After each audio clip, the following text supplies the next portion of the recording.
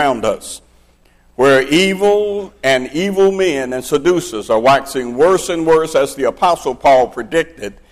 We need the Word of God.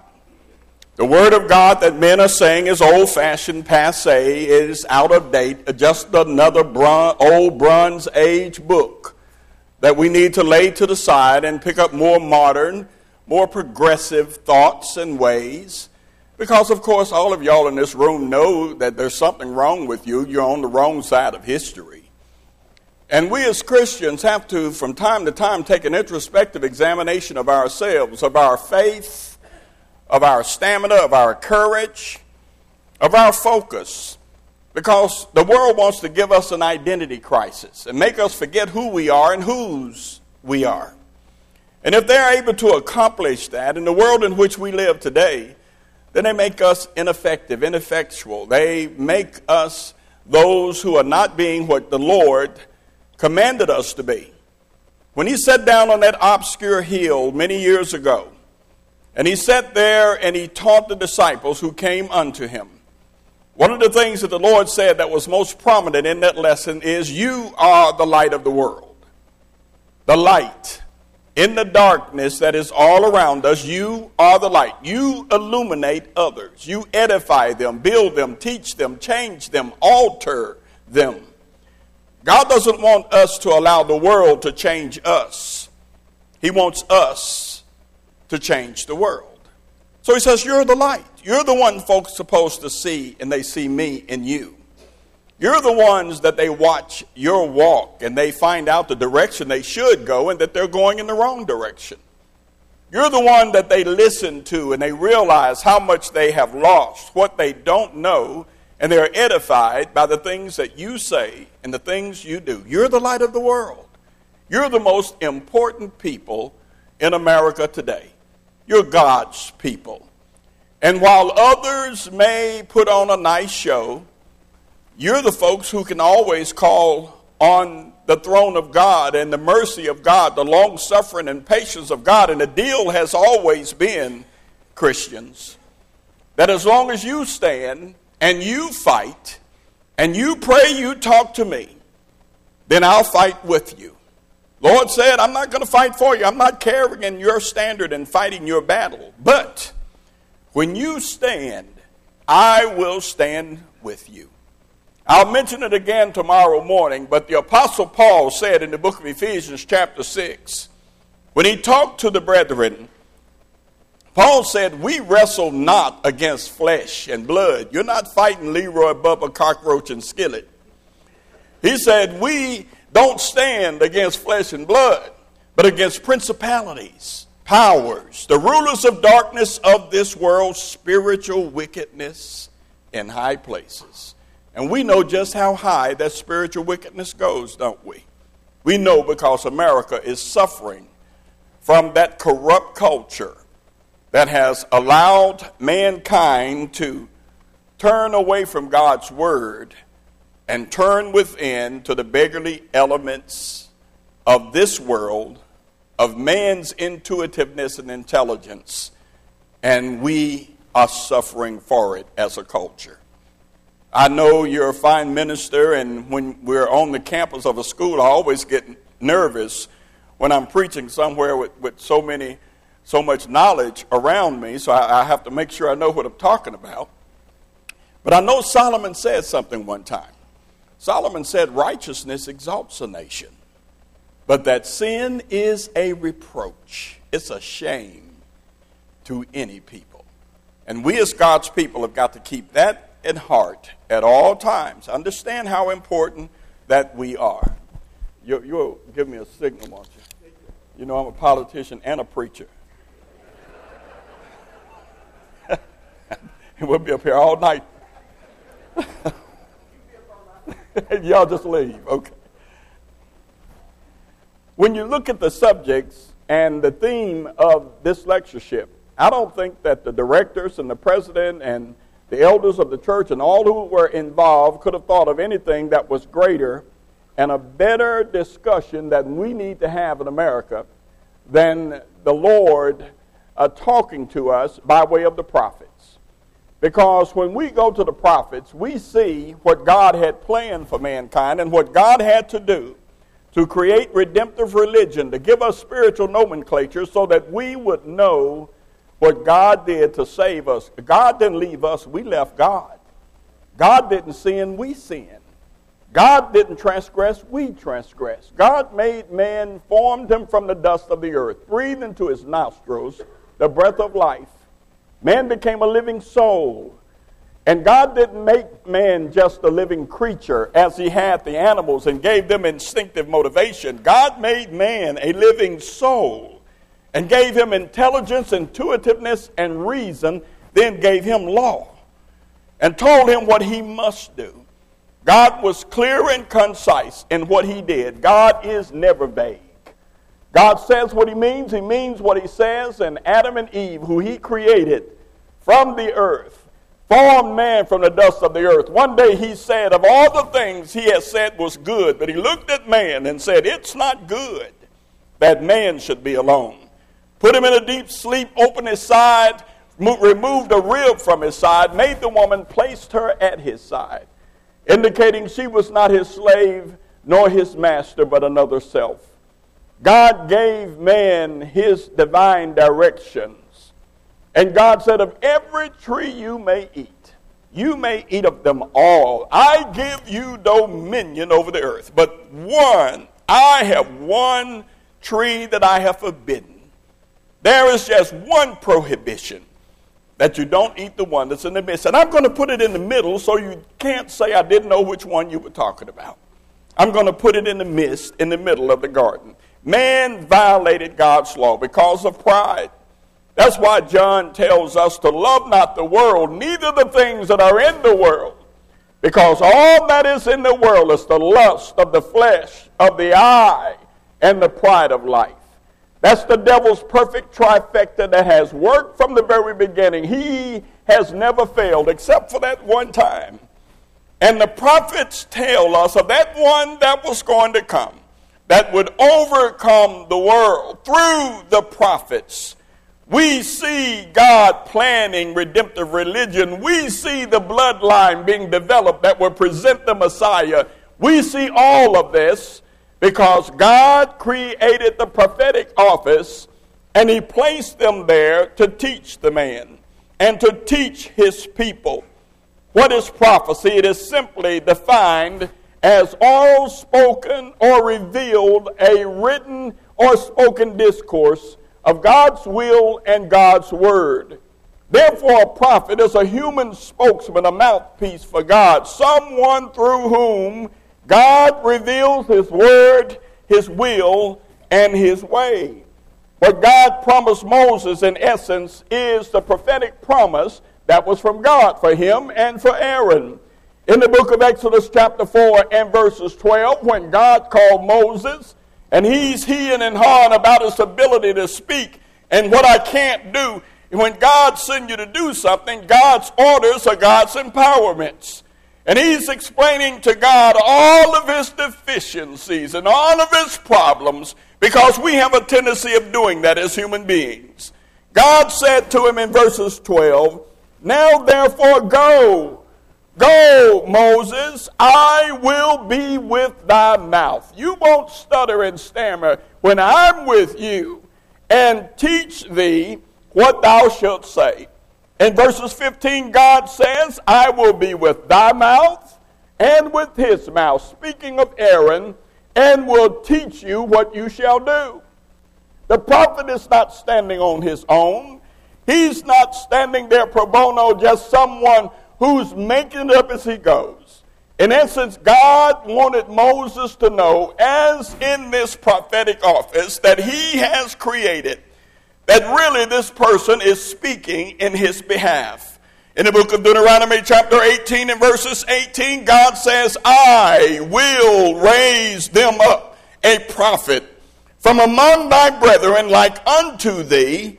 I will put my words in his mouth, and he shall speak unto them all that I command him.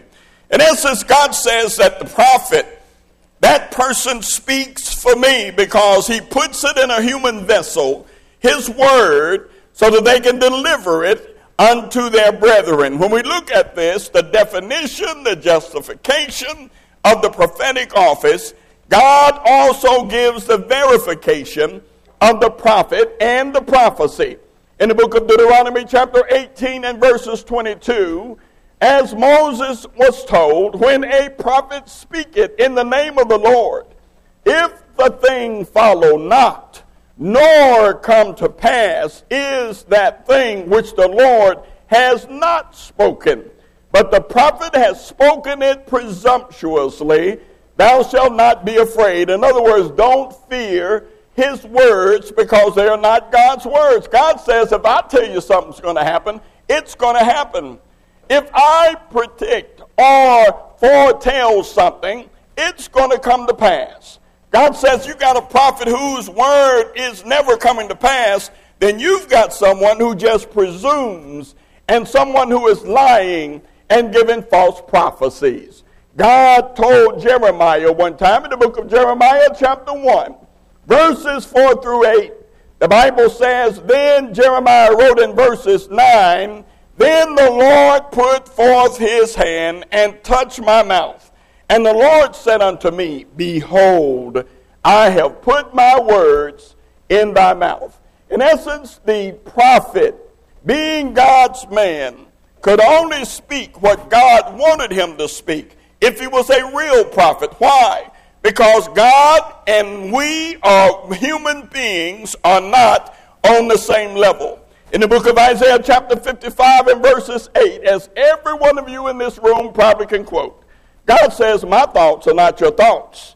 And I don't care how smart you think you are. God says, my thoughts are not your thoughts. Neither are my ways your ways. God says, my thoughts and my ways are as far above your thoughts and ways as the heavens are above the earth. Jeremiah said again in a very familiar scripture, in the book of Jeremiah chapter 10 and verses 23, Jeremiah said, oh Lord, the weeping prophet said, oh Lord, I know that the way of man is not in himself. It is not in man that walketh to direct his steps.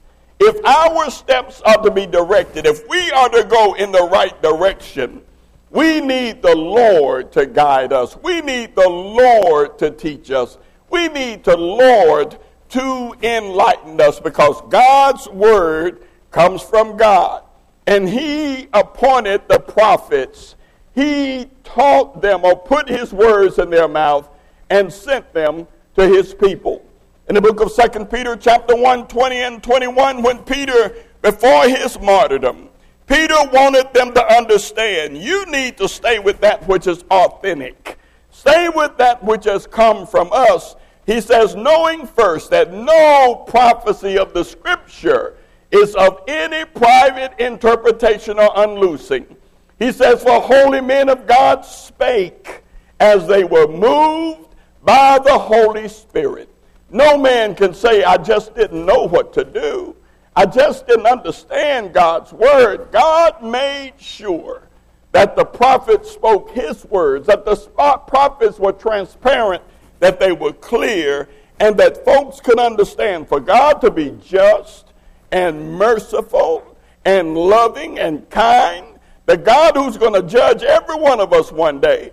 Therefore, this God cannot be confusing, which is why the Apostle Paul said to the brethren at Corinth that God is not the author of confusion or instability.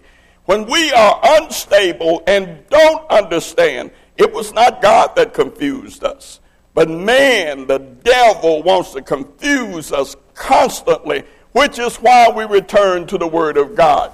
Peter said one time in 1 Peter chapter 5 and verses 8, Peter said, be sober, be vigilant, keep your eyes open. Why, Peter? Because your adversary, your opponent, the person trying to lead you into sin, into darkness, into degradation, perversion, into corruption, the person trying to keep you from going to a place he can't go again, heaven, the person who wants you to lose your soul. Peter said, be sober, brethren, be sober, be vigilant, because your adversary, the devil, as a roaring lion, walking about seeking whom he may devour, or who's not paying attention to the word of God.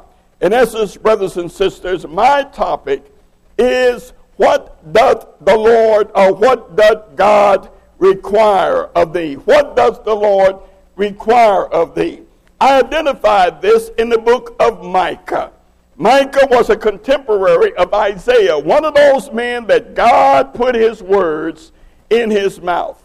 Micah had a lot of tearful days, I'm sure, just as did Ezekiel and Jeremiah, as did all of the prophets who had to speak to God's people and let them know about the judgment that was going to come. Micah, brothers and sisters, his work happened when in the darkest days, in the King Ahaz's days, and also in some of the best days, King Hezekiah. But this man had to write and warn God's people that if you continue to go in the way you're going, that destruction is most certainly going to be the result of it. Some people call the book of Micah, they call it the companion book for Isaiah. But understand something. God never leaves us without guidance. God never leaves us alone. And God always tells us what he desires of us. In the book of Psalms 119 and verses 34, David, the psalmist, cried, "Give me understanding, and I will keep your law. I shall observe it with my whole heart." In the book of John chapter 4 and verses 24 rather. Remember, as Jesus sat there talking to that woman who is confused, she's pointing to a mountain, saying, we kind of worship that mountain, and that's a sacred mountain, and I really don't know how to explain it to you, but I know there's something sacred about that mountain. Jesus wanted her to understand who was standing in front of her. And he let her know in no uncertain terms that there was someone great. There was a great majesty and divinity speaking to her that day. And he said to her, God, and all of us need to remember this, God is a spirit being. And they that worship him give awe and thanksgiving to him. They that worship him must, a divine injunction, must worship him in spirit and in truth. In essence, God wants us to love him and worship him, but God wants us to follow in his commandments. Solomon wanted us to remember in the book of Proverbs chapter 3 verses 5 and verses 6. Solomon said, trust in the Lord with all of your heart and lean not on thine own understanding. In all of your ways, Solomon said, acknowledge him and he will make your path straight. When I listen to what the Lord has to say, I don't make mistakes. So Micah talks to God's people in a conversational way. The book, if you read the book, it's like God and the people are having a conversation. And it's in that rhetorical conversation, in that mode, Israel is having a discussion and God tells them what he requires of them. He tells them what he wants from them, just as he does today. Micah's prophecies are mostly warnings. The people would not abandon sin.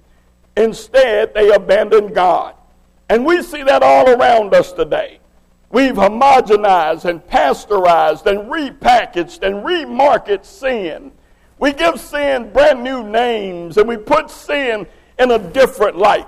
And we market and sell sin to the youngest and the most vulnerable of our population. Well, Micah was seeing this. He saw this in God's people. And he called them together. In Micah chapter 1 and verses 5, for the transgression of Judah, the sins of the house of Israel, God sent this prophet to the people. In Micah chapter 1 and verses 9, God says basically, you're so wounded, so sick, so deeply depraved, that I don't think you're curable. What's wrong with you is basically incurable. In Micah chapter 2 and verses 1, God says, woe unto those of you who devise iniquity. In Micah chapter 6, 4, and 5, God reminded them that I'm the one that brought you out of Israel, and you're bowing down to idols. You pull out a piece of granite or mud or wood, and you make something out of it, and you bow down to it as though it made you. God says, I'm the one that brought you out of Egypt. I'm the one that turned the sun off when the Egyptians worshipped it. I'm the one that turned the Nile River to blood when they bowed down to the Nile River. God reminded them, I'm the one that saved you. What does God want from us then? The people said in this rhetorical conversation between God and the people. First thing God says, they say to God, do you want more burnt offerings? God says no. And you can burn up 1,000 rams and it's not going to fix this. You can make rivers of oil and it's not going to fix this. Verse 7. You can give your firstborn. You can even give yourself as a sacrifice. And God says it's not going to fix the breach between us. And when in Micah chapter 6 and verses 8, God said to them, he has showed thee, O man, what is good, and what doth the Lord require of thee? Notice what God said. But to do justly, to love mercy, and to walk humbly with thy God. In other words, God says it's time out for styling, smiling, and profiling. God said it's time out for dotting I's and crossing T's and showing up and showing out. God says it's time out for substituting church going for Christianity, ceremony for worship, ritual for religion. God says it's time out for that. I've had enough of your vain oblations. God says I've had enough of empty show of love when you really don't love me. We look at similar words on one occasion in the book of Deuteronomy, chapter 10, verses 12 through verses 13, in the re-giving and the second giving of the law. In the book of Deuteronomy 10, 12, and 13, and now Israel, what doth the Lord thy God require of thee, but to fear the Lord thy God, to walk in all his ways, to love him, to serve the Lord thy God with all thy heart and with all thy soul. On both occasions, God had been just. God had been loving. And he wanted man to just do what he told him to do, to obey him. God gives us blessings. We belong to him, and we need to reverence him. In the book of Acts chapter 17, when the Apostle Paul was on Mars Hill, he put it very simply. In him we live, we move, and we have our being. What did God want from Israel? God said, I want to see a heart change. I want to see your heart change. I don't want to just see you say stuff to me, burn stuff up in front of me. God says, I want to see a change of heart, because God is not impressed with the things we do as an outward show. In the book of 1 Samuel chapter 16 and verses 7, when the prophet was going to anoint a new king for Israel, and as he looked at all of Jesse's fine boys, all of them walking in, and he's showing off his fine boys, Samuel finally looked at one of his boys, Eliab, and he looked at him and said, surely, I am looking, if you don't mind me paraphrasing, surely I'm looking at the new king of Israel. Surely this boy, of all those you've rejected, surely this one. Just think how he would look, God, riding down the streets of Jerusalem in a Cadillac chariot with his hair blowing in the wind. Because he's looking at this boy and his stature and his beauty. He wants to choose him on the same criterion that they had chosen Saul. God wanted him to know, no, you chose the one that messed up. I'm going to choose this one. So he said to Samuel, but the Lord said unto Samuel, look not on his countenance on the height of his stature, because I have refused him, God said. For man looks on the outward appearance, but God says, I look at the heart. And what God is saying to Israel through Micah, I've looked at your heart through all of your sacrifices, through all of your rituals and ceremonies. And what I require of you is that you change your heart toward me and stop playing with me. And don't you know the prophets gave that message then? And that message goes through the annals of time right into the heart of the blood-bought institution of the one that the prophets spoke of in Isaiah 53. Of the one and the organization spoke of in Daniel chapter 2. Don't you understand? The Lord's looking at each of us today, and he's saying the same exact thing. I want you to change your hearts. Paul said to the brethren at Rome in Romans chapter 12, verses 1 and verses 2. Paul looked at the hypocrisy that was around him everywhere in Rome. Paul looked at the false teachers, the Judaizing teachers who were going to Philippi and Colossae as this old battered apostle, being snake bit, being caned and stoned, jailed, and all that he went through. This old battered preacher said to the brethren at Rome, knowing that there was hypocrisy in the midst of them, just as it was at Ephesus, where he said one time, of your own selves shall men arise, speaking perverse things, to draw away disciples after them. Paul said, I beseech you, I beg you, I beseech you, I implore you, I beseech you, brethren, by the mercies of God, because of the mercy that God has already given. I beseech you, brethren, that you present your body, present it. God shouldn't have to beg us for service, beg us for love, beg us for piety, beg us for our thanksgiving, beg us to love him with a true heart, fervently with all of our mind and heart and soul. Paul said, present your body, present it as a living sacrifice, holy and acceptable unto God, which is your reasonable service. How am I going to do that, Paul? Paul said, be not conformed to this world, but be transformed by the renewing of your mind. Paul said, when you change your heart, your life will change. When you change your heart, your behavior will change.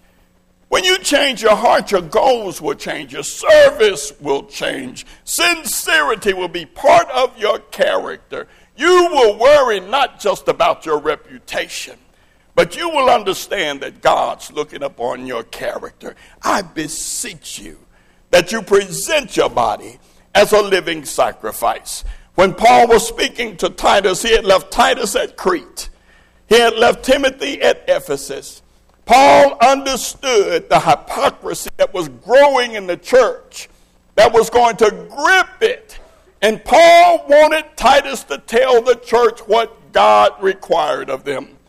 Paul said, you tell them that the grace of God that bringeth salvation has appeared unto all men. You're not in the dark. All men teaching us that denying ungodliness and worldly lust, that's what I require of you. Deny it and worldly lust, that you should live soberly, righteously, and godly in this present world. Paul said, you tell those brethren that God said he's not playing with us. That while you're in this world, breathing my good air, drinking my good water, with every beat of your heart and every fiber of your being, you live denying ungodliness. That's what God requires of us. God wants us to be different. When the Hebrew brethren were ready to throw up their hands and run into apostasy, quit, give up, like many of my brethren across the country today. Oh, it's too hard, they say. All Supreme Court decisions have been made. Oh, who's in the Senate, who's in the Congress, they say. Who's running for president, they say.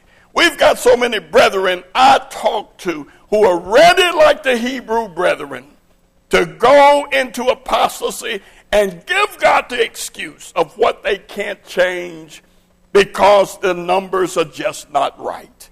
Understand something. When the Hebrew writer wrote those brethren, he didn't write an excuse. He didn't say, oh yeah, it's hard. I know it's hard out there. Oh yeah, I know that old Nero tied some of y'all to a tree, covered you with pitch and tar, lit you a fire while you were still alive to light his backyard for his garden. I know that there are Christians on crosses up and down the roads of Rome, covered in pitch and tar and lit a fire while they're still alive. I know they're throwing you in the Colosseum. I know you are being beheaded. So I apologize for Jesus for this. And he understands if you want to quit and walk away. No. That's not what he wrote them. He wrote them when you ought to be teachers. You ought to be masters. You ought to be tougher than this. You know what you're fighting for. You should have understood that this was coming. Jesus said, they will hate you because they hated me first. We already knew that. We already knew, and the Apostle Paul was telling them, evil men and seducers shall wax worse and worse, deceiving and being deceived. What does the Lord require of you? The Lord requires of you to stand. As Paul said in Ephesians chapter 6, to stand. God didn't tell you to run from the devil. He told you to put the devil on the run. The Lord said, if you resist him, he will flee from you. While we have done what Jesus said in his parabolic teaching, Jesus said, while men slept, an enemy sowed tares. While we slept, somebody passed a law that you could kill babies in what ought to be the safest place in the world, his mother's womb. That you can snatch him out like a piece of trash and throw him away. While men slept, God's law has faced assault. The word of God has been thrown out of the marketplace. Little children can't even say a prayer at school anymore. I grew up standing and pledging allegiance to the flag, praying for my food before I went to the cafeteria, reading a Bible verse to start the day off in Miss Riley's class, first grade, 1956. But where are we today? While men slept, an enemy has sown tares. Because we didn't stand and fight. Because too many of us capitulated and compromised. Just as the Hebrews were ready to do. The Hebrew writer says, no, you cannot quit. You ought to be teachers, masters. You ought to be stronger than you are demonstrating at this present time. How am I doing? Okay. In book of 1 John chapter 1, verses 6, the Lord said, if you say we have fellowship with him and you walk in darkness, he said, you're just lying. He said, you cannot walk in darkness and I will not live in a duplex with the devil. The Lord wants every one of us to understand this. We must expel, we must stand, we must speak. We must let this world know that we're God's children and that we will not compromise, capitulate, or walk away from what is our duty.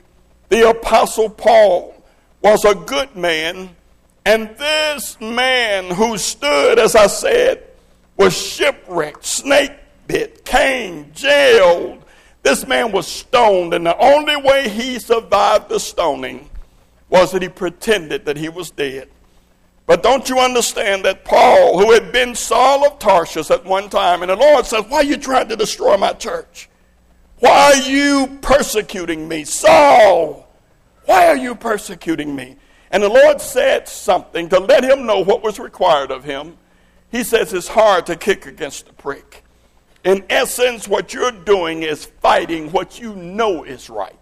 You were trained at the feet of Gamaliel in the University of Tarsus. You're the most educated man around. Why in the world would you know better and not do better?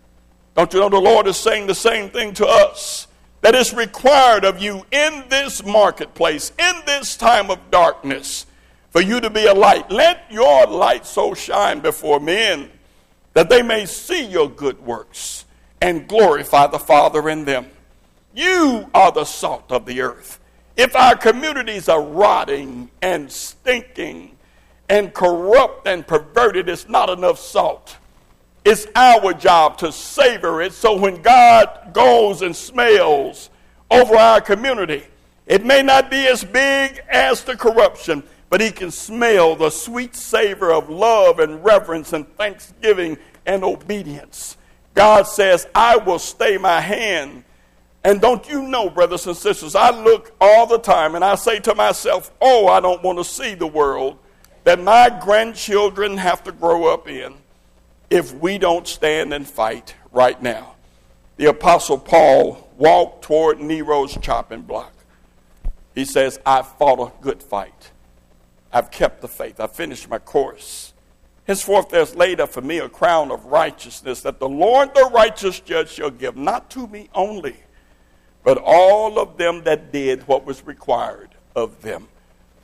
All that loved his appearance and stood. When you hear what is right, you've heard the greatest story ever told about the greatest life ever lived. That God so loved the world that he sent, gave, commissioned, deployed his only begotten Son, that whosoever believeth in him should not perish, but have everlasting life. God didn't send Jesus to condemn the world, but that the world through him might have life. When you believe that tremendous love of God, because God will not approve you without faith. Without faith, it's impossible to please him. When you have that faith that's strong, that changes your mind and your heart, you repent. You say, Lord, I'm sorry. I'm not following your Son. I am not keeping your word. Lord, I'm sorry because I have not done what was required of me. I confess that Jesus is the Son of God, and I want to bury my old man in a watery grave. Anything dead need burying because I have mortified my old man. Remember something. You're two men. You're the spiritual man. You're the fleshly man. The one you feed will live. The one you starve will die. You feed that spiritual man, that fleshly man gets weaker and weaker, and he is mortified, put to death, because you will not feed him. And you bury him and rise to walk in the newness of life. If you've fallen away, the Lord has told you what's required. He'll stand behind you all the way and walk with you through the valleys and the shadow of death. Think about it. Have you done what the Lord requires of you? Consider it while we stand.